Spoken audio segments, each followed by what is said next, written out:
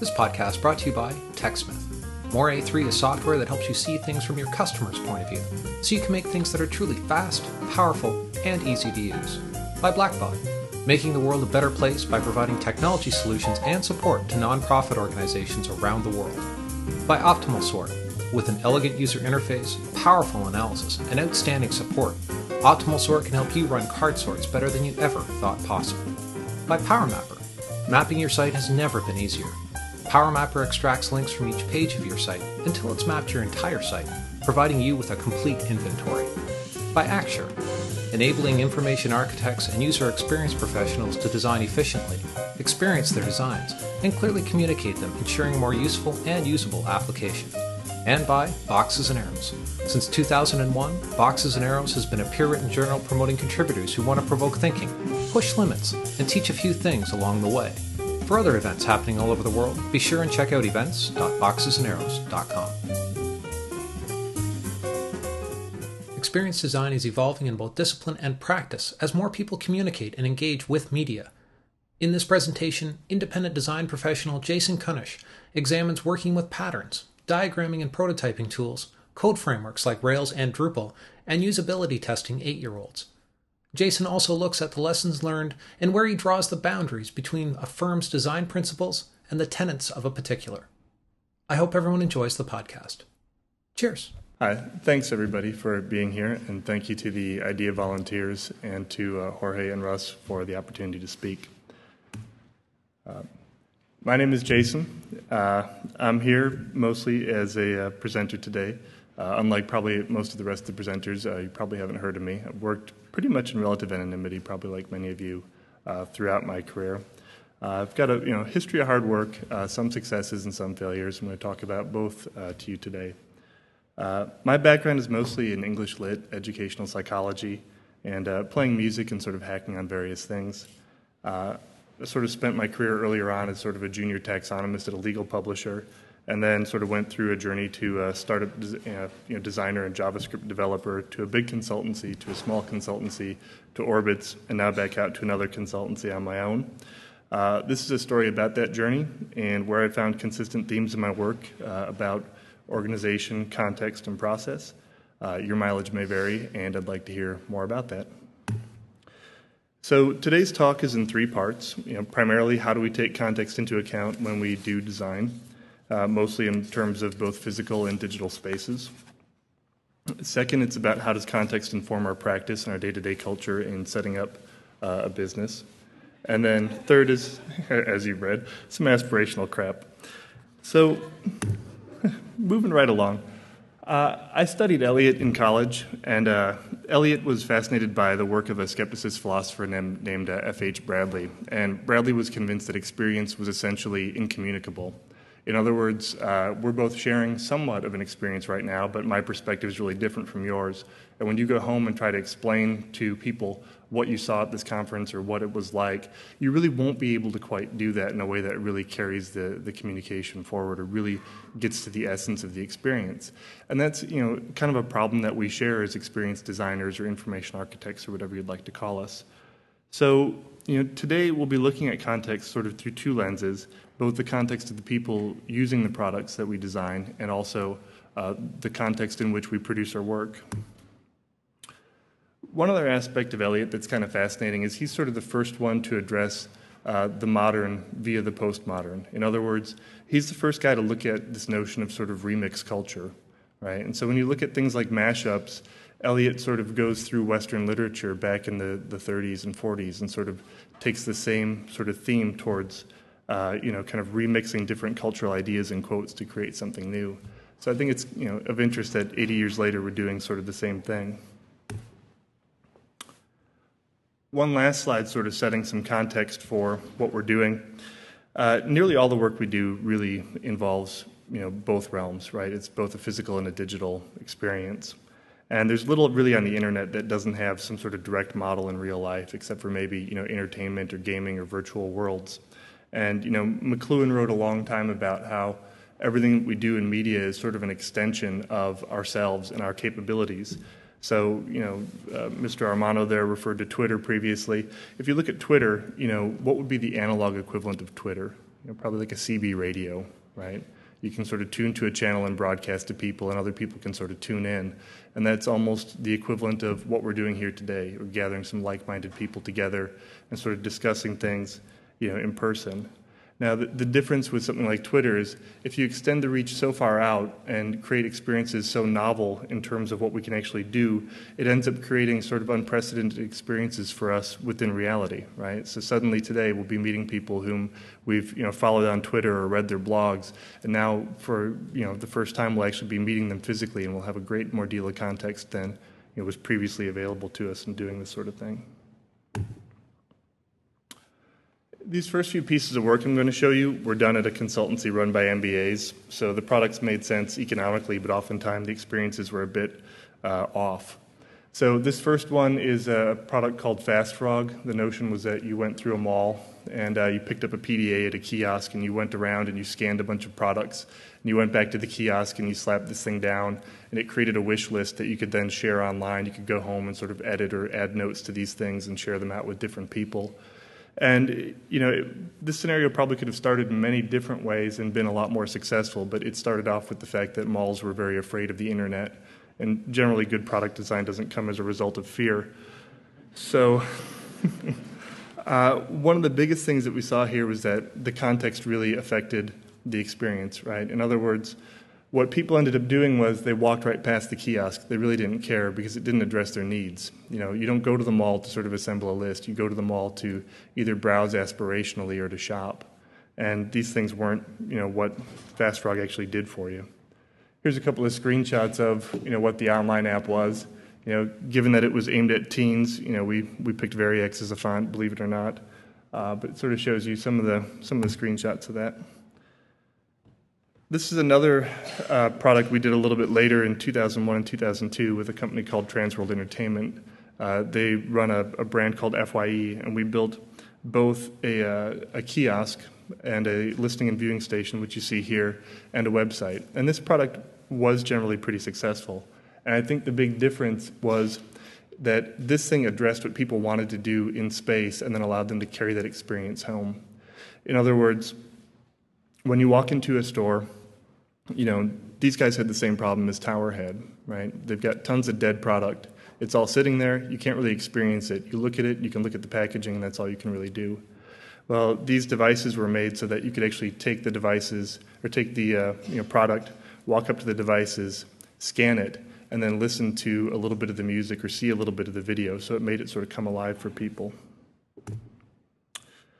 If you were a record store geek in the 80s, you might remember some of the huge books of albums and CDs not in the store. You'd have to, sort of page through that book and sort of pick one out and say, I'd like to order this. The kiosk was an effort to sort of get towards that long tail, so you could go in and type in a title and then actually order it online from within the store and then have it shipped to your house. So again, it's really similar concept to what we did previously, but the context was different, right? It addressed the people's needs, and so it became successful.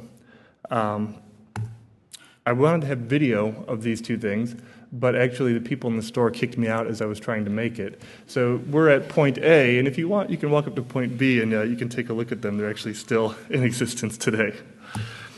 In any event, I left the big consultancy for a small consultancy when I went to grad school, and we left behind most of the process and most of the context that I had there, right? We had these huge teams producing things on multi-million-dollar budgets, and suddenly we were a really small team, and we were running on really small projects.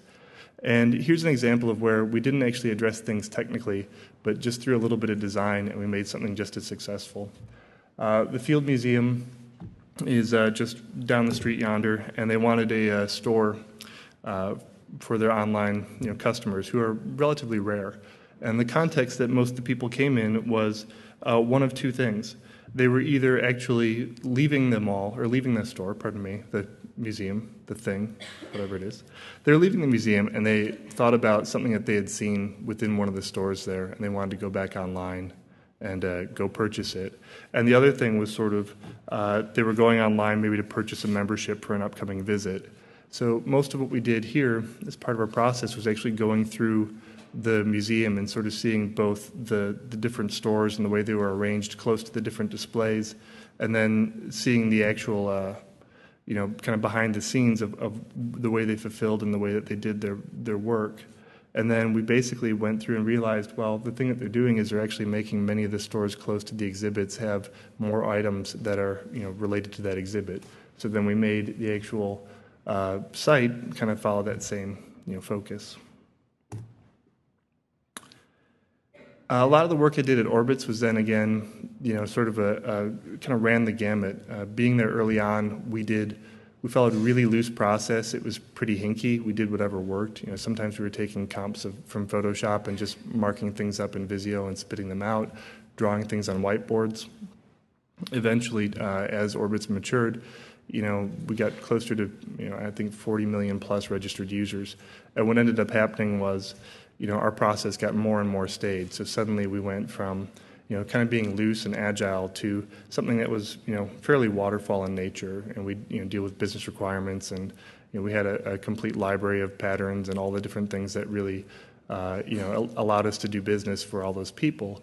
But on the other hand, we sort of lost something about the way in which we did our work, and we got overtaken by things like Kayak. One of the things to mention about touch points for customers here is that with travel, there's always lots of touch points. And one of the first things we sort of realized was that the website wouldn't be able to address all the things people needed, right? As you're at the airport or you're in transit, there's many things you're not going to turn to a website for. And so we had to do things like care alerts and introduce notions of mobility and voice interaction. And we oftentimes listened to what we did within the call centers and listened to how people had struggled. And most of the time we ended up reworking the way the call centers work as opposed to reworking the way that the website worked to sort of address their needs. Here's old Miyamoto Musashi having his fortune told. And here's where I transition a bit into sort of the second topic we talked about. As I mentioned, Orbitz was so mature in its process, it felt like you could kind of take both hands off the wheel, and that didn't really suit me as much anymore personally. I'm channeling a little Donald Schoen via Bill Buxton, but there's a useful distinction here between sort of problem solving and problem setting. And initially, we had done a lot of problem setting work. In other words, determining what were the features and what were the products and what were the ways to address the needs of the market. And we had sort of transitioned into more problem solving, which was we were more downstream in the process and viewed more as a resource and maybe as a leadership role. And I think that's always something to sort of be aware of in your own career. There's a variety of places and contexts within which we work, but it's always, probably best to try to strive towards being a leader, even if that means you can fail. So, it came to this point, and I said, all right, I'm out. And I didn't really have too much of a plan as to what to do next. So I thought, well, I'll be a contractor for a bit and see what happens. One of the first places I worked with was a place called The Point. It's sort of a social media collective.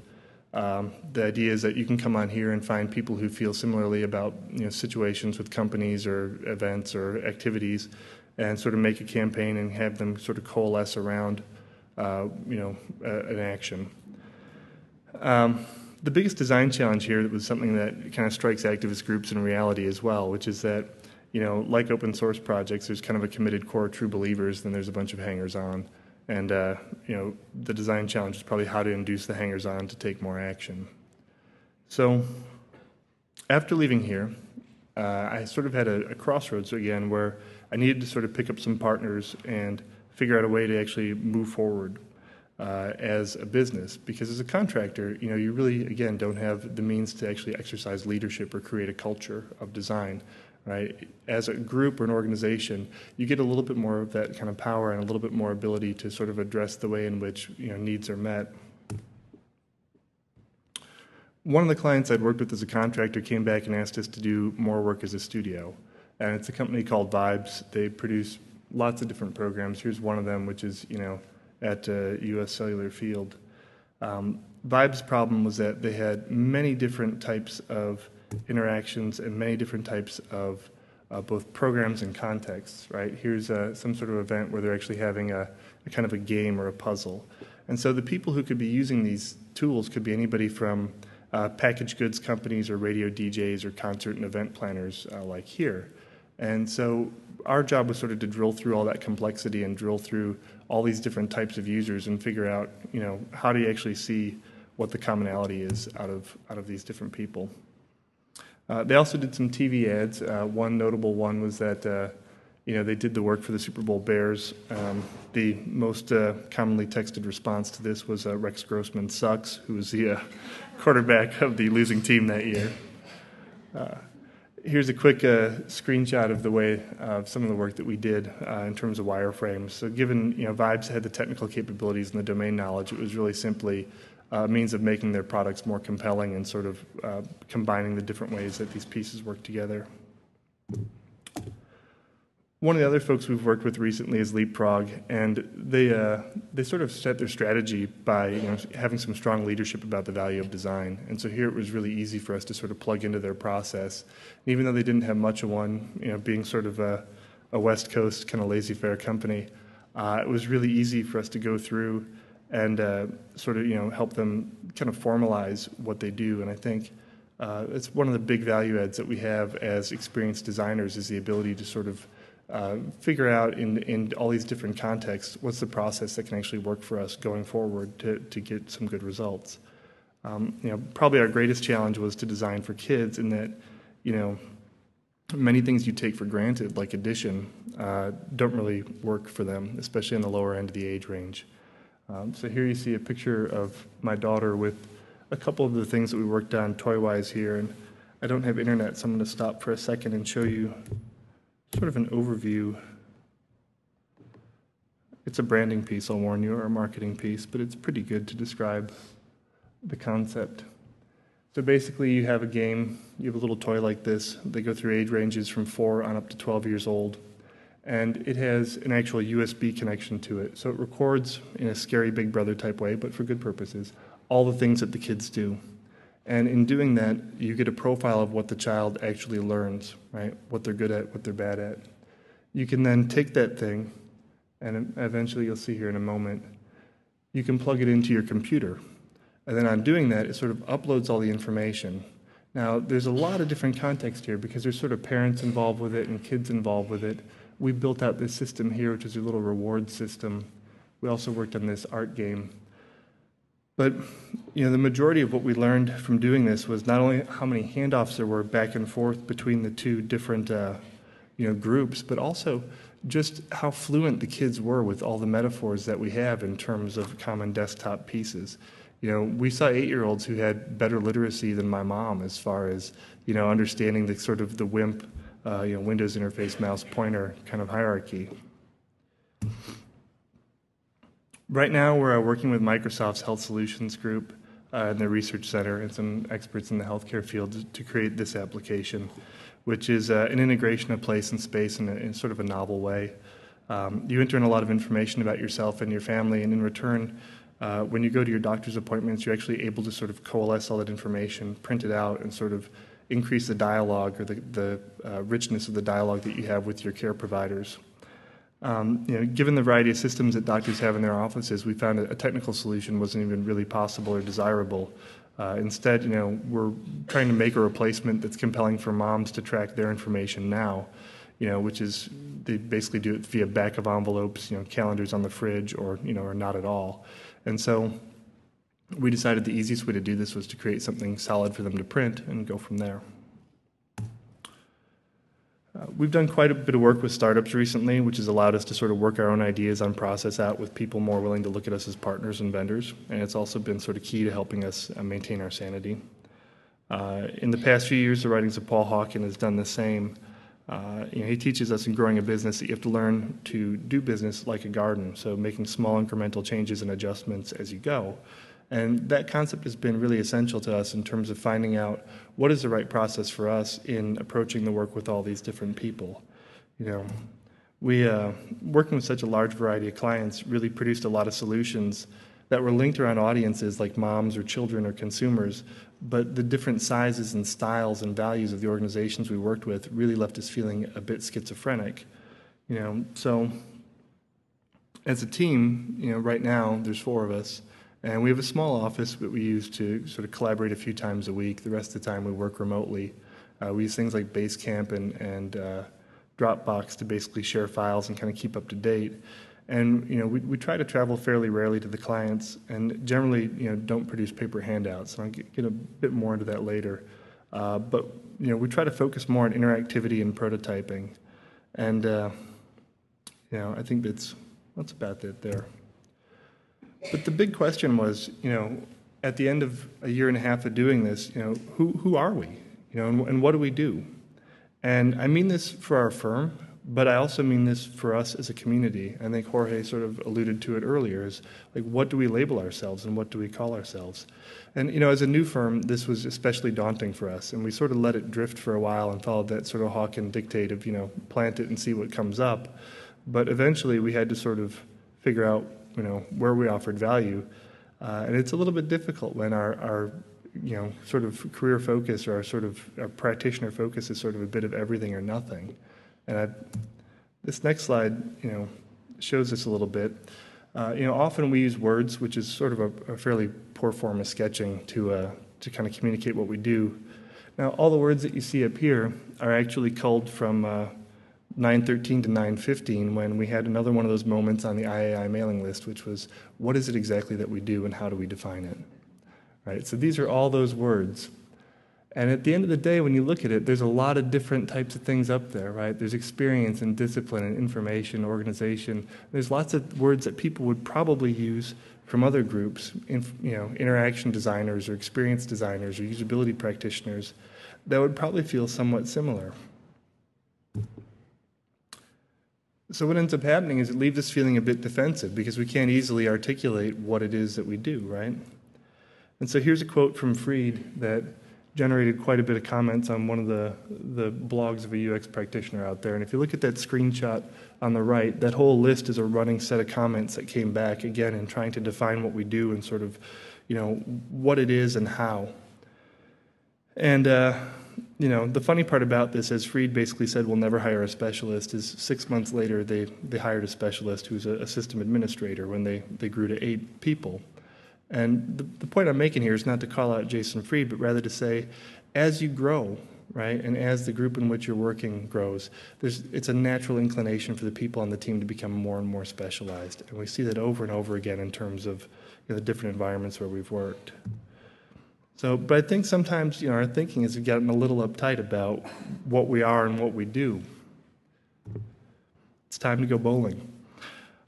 So let me suggest we're bricoleurs, and this is, again, I'm kind of going back to my literature roots, but this is from Levi-Strauss's book, Le Pensée Sauvage, which is either The Wild Pansies or The Savage Mind, depending on which way you want to translate it. But I think, his point in The Savage Mind is that there's sort of two groups of people. There's sort of bricoleurs and engineers, and the engineers are the ones who sort of really have the scientific methodology, and the bricoleurs, they're sort of crafty and they're sort of tricky, and what they do is they recombine existing things in new and different ways. And I think, this sort of serves as a metaphor for us in two ways. One, I think this is how most people actually approach technology, and in the other way, I think this is how we actually shape our discipline. Most of the things that we do are things that we've culled from other disciplines, be it library science or interaction design or industrial design or human factors. So I think there's a great presentation out there by Matt Milan, in which he sort of refers to it as thievery. So I'm trying to upgrade us a little bit with a little pretentious French. But at the end of the day, when we say IA, Fried says designers, and we both sort of mean bricoleurs, which are people that offer value by being able to create some process and some organization around these problems of how you get human needs sort of organized and put into sort of simple interfaces. So I think that the 5 things that we often have to look at ourselves in terms of determining our own context is the old journalism questions. Who do we work with? What do they do? Where are we located? How many of us are there? And why do we work in this way? And if you reflect back on those questions, that tells you oftentimes a lot about what you are doing right and what you're doing wrong in terms of your process. So being from a small company, I'm going to take a line from Steve Martin and encourage you to get small. And then we're going to talk a little bit about the design ecosystem here. So this is sort of part 3. And part 3 is just that right now the ecosystem's expanding so fast we can't really respond with old labels for ourselves or for other disciplines. 40 years ago, Engelbart in '68 launched the mother of all demos, and he had, the mouse and, some early forms of word processing and cut and pasting. And then in the '70s, we got Bill Shatner hawking the VIC-20. And in, '84, we learned that '84 wouldn't be like '84, but, it would be like 2008, because we still do have a lot of the same types of, working models in front of us as far as the WIMP. Like the Windows interface mouse pointer isn't going away. But on the other hand, there's a lot of things that are a lot more playful and that are a lot different than any of the interactions we've had before. And design is bringing this sort of power to many different types of interfaces. Guitars pretty much resisted digitalization, for over 20 years, right? You saw MIDI on the keyboards, but you never really saw MIDI used very successfully on the guitar. And again, sort of addressing needs and context. It was because guitar players didn't want to sound like trumpet players. What they wanted to sound like was any type of guitar that they could think up. And so suddenly, there's this adoption of this digital, piece in here. And eventually, it gets simplified down until pretty much anybody can do it. I think in some ways, we're sort of dancing on the surface of a new era as we move forward and we see an Internet of Things come about and many new forms of digital technology come about, either in terms of play, but also in terms of, sort of getting things done. And so we sort of have to balance that potential against our use of a common language. And I think right now, within our field, we see a lot of emphasis on pattern languages and sort of this commonality. And, Alan Cooper wrote in The Inmates Are Running the Asylum that we sort of threw away 20 years of desktop technology when we went to the web. And, in the past few years, what we've seen is a lot of platforms, trying to, work really quickly to sort of bring that back. So here's, some examples: Dojo, jQuery, the UE, Drupal, Rails. Microsoft and Nokia just announced recently supporting jQuery and sort of establishing this as more and more of a library for interaction. And these developments are great because they're going to help people like that 8-year-old be able to successfully navigate from the desktop over to the web. And for many of our clients, especially the startups, we sort of stress, the best thing to do is kind of to go out and steal best practices, right? Like there's not much we can do in terms of creating a login box or an autocomplete text field that's actually going to be innovative, but simply take those things that are innovative about what you're actually offering and spend your design time on those and spend the rest of the time working on the things that are fairly common and that you can pick up from a library like this. But that said, these modes of interaction are also bringing forward some sort of baggage, and most of the baggage that we have is in terms of accessibility and multimodality, which we never really baked into the desktop, and now we're sort of not baking into the web platforms. I can be clear in saying I think we don't do this, right? This is sort of industrial design. But we do this. I either had to have an iPod or an iPhone example, right? Every presentation needs one. But the thing I'd like to highlight about the iPhone is this. I think the reason why the iPhone is successful is not because of anything that they did do at the outset. It's what they didn't do. If you look at Windows, if you look at Java, if you look at Flash, all their ideas were around taking sort of a really big toolkit and cramming it down into a mobile phone. Right? And Apple sort of took the other route around. They said, no, we're going to create a new set of interactions and a new set of design language and visualization choices that will be appropriate for the device. And I think it's a really powerful example because especially the more that we work on the web and we see these frameworks come out, there's always going to be that tension in the way we work. And so we have to sort of innovate our way out. Now I'm going to detour one more time to sort of give you a pitch that, again, you can mock me for later. If you look at the history of design, Ken Garland is probably one of the first people to sort of put forward a manifesto basically saying that we need to use the things that we know how to do, given that we're a bunch of smart, dedicated people, and sort of repurpose them and highlight the human element over pure marketing. It sort of got re-brought forward in 2000 with a new group of signatories, and so there's still a lot of power behind this type of idea. Brian Maggi is a friend of mine. He introduced me to Victor Papanek's work. And here's a quick shot of his design for the real world. He sort of has a sketchbook notion on one of the pages. And he also has a piece called The Green Imperative that came out in '95, which I think is simply fascinating in that he talks about sort of what a surgical team is for product innovation. So if you're familiar with Frederick Brooks, he's got the sort of surgical team for sort of the coders, and it's a manifesto as far as how you do small teamwork. In The Green Imperative, Papanek talks about the need for sort of industrial designers and engineers and interaction designers and lawyers and this whole sort of team around kind of figuring out the way in which we can actually make products going forward.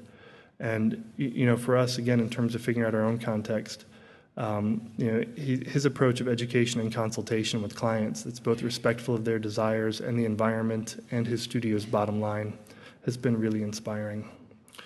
I'll also pause here to mention Yves Chouinard from Patagonia. One of the key things that we found in running our own practice is his notion of what's called the 5-15, which is at the end of every week, you take 15 minutes, you write down what you've done for the week. It should take no longer than 5 minutes for somebody else to read. And it's a fantastic way when you're working remote of sort of keeping the team synced. We're a pretty small team. We can go through those in about a half an hour and know all the things we've done, great and small. I'd be remiss without bringing up Bruce Sterling's work here. He's pushing for sort of an irresistible demand for a global atmosphere upgrade through the use of SPIMEs, which are sort of space-time objects. In other words, as this Internet of Things keeps moving forward, the notion that pretty much everything we can find is going to be wired in some way and talking to us about its status or what it knows. One of the companies that's doing work on this idea is OpenSPIME. Another one is Arduino. And I think what we're going to see happening even more and more is this notion of integration between the physical reality and the internet. It's going to present sort of a new realm of problems, but also some opportunities for us as practitioners. Finally, I'll bring up Valerie Casey's work with the Designers Accord. So we're talking about client education and making sure that what we do is actually sort of represented within this space of sustainability and environmentally friendly work. And I'll leave you with an example of a really simple version of this. The light blue line is a project to address a fairly complex interaction or information problem. We all know global warming is a problem, but we don't see the results of it every day, so we typically don't think about it. So what's a way in which we can bring this into our own context? Well, these folks in Santa Barbara figured out that maybe if we took a look at how far the water line would actually extend within our town should the global ice caps melt, we'll then go and paint that line around town. Right? So they started to do that until the people on the wrong side of the line, who had the really expensive houses on the beach, which would soon be underwater, kind of got wind of it, and then that notion stopped pretty rapidly. But the point is that they created a dialogue throughout their entire community with something as simple as an idea and some paint. And I think when we look at the world of technology, we tend to think that all of our solutions come from technology, but I think in fact there's a lot simpler solutions for many of the problems that we have. Here in the Insight, you see they're trying to do the same thing in New York, and I kind of wonder about how well their results will play out as well.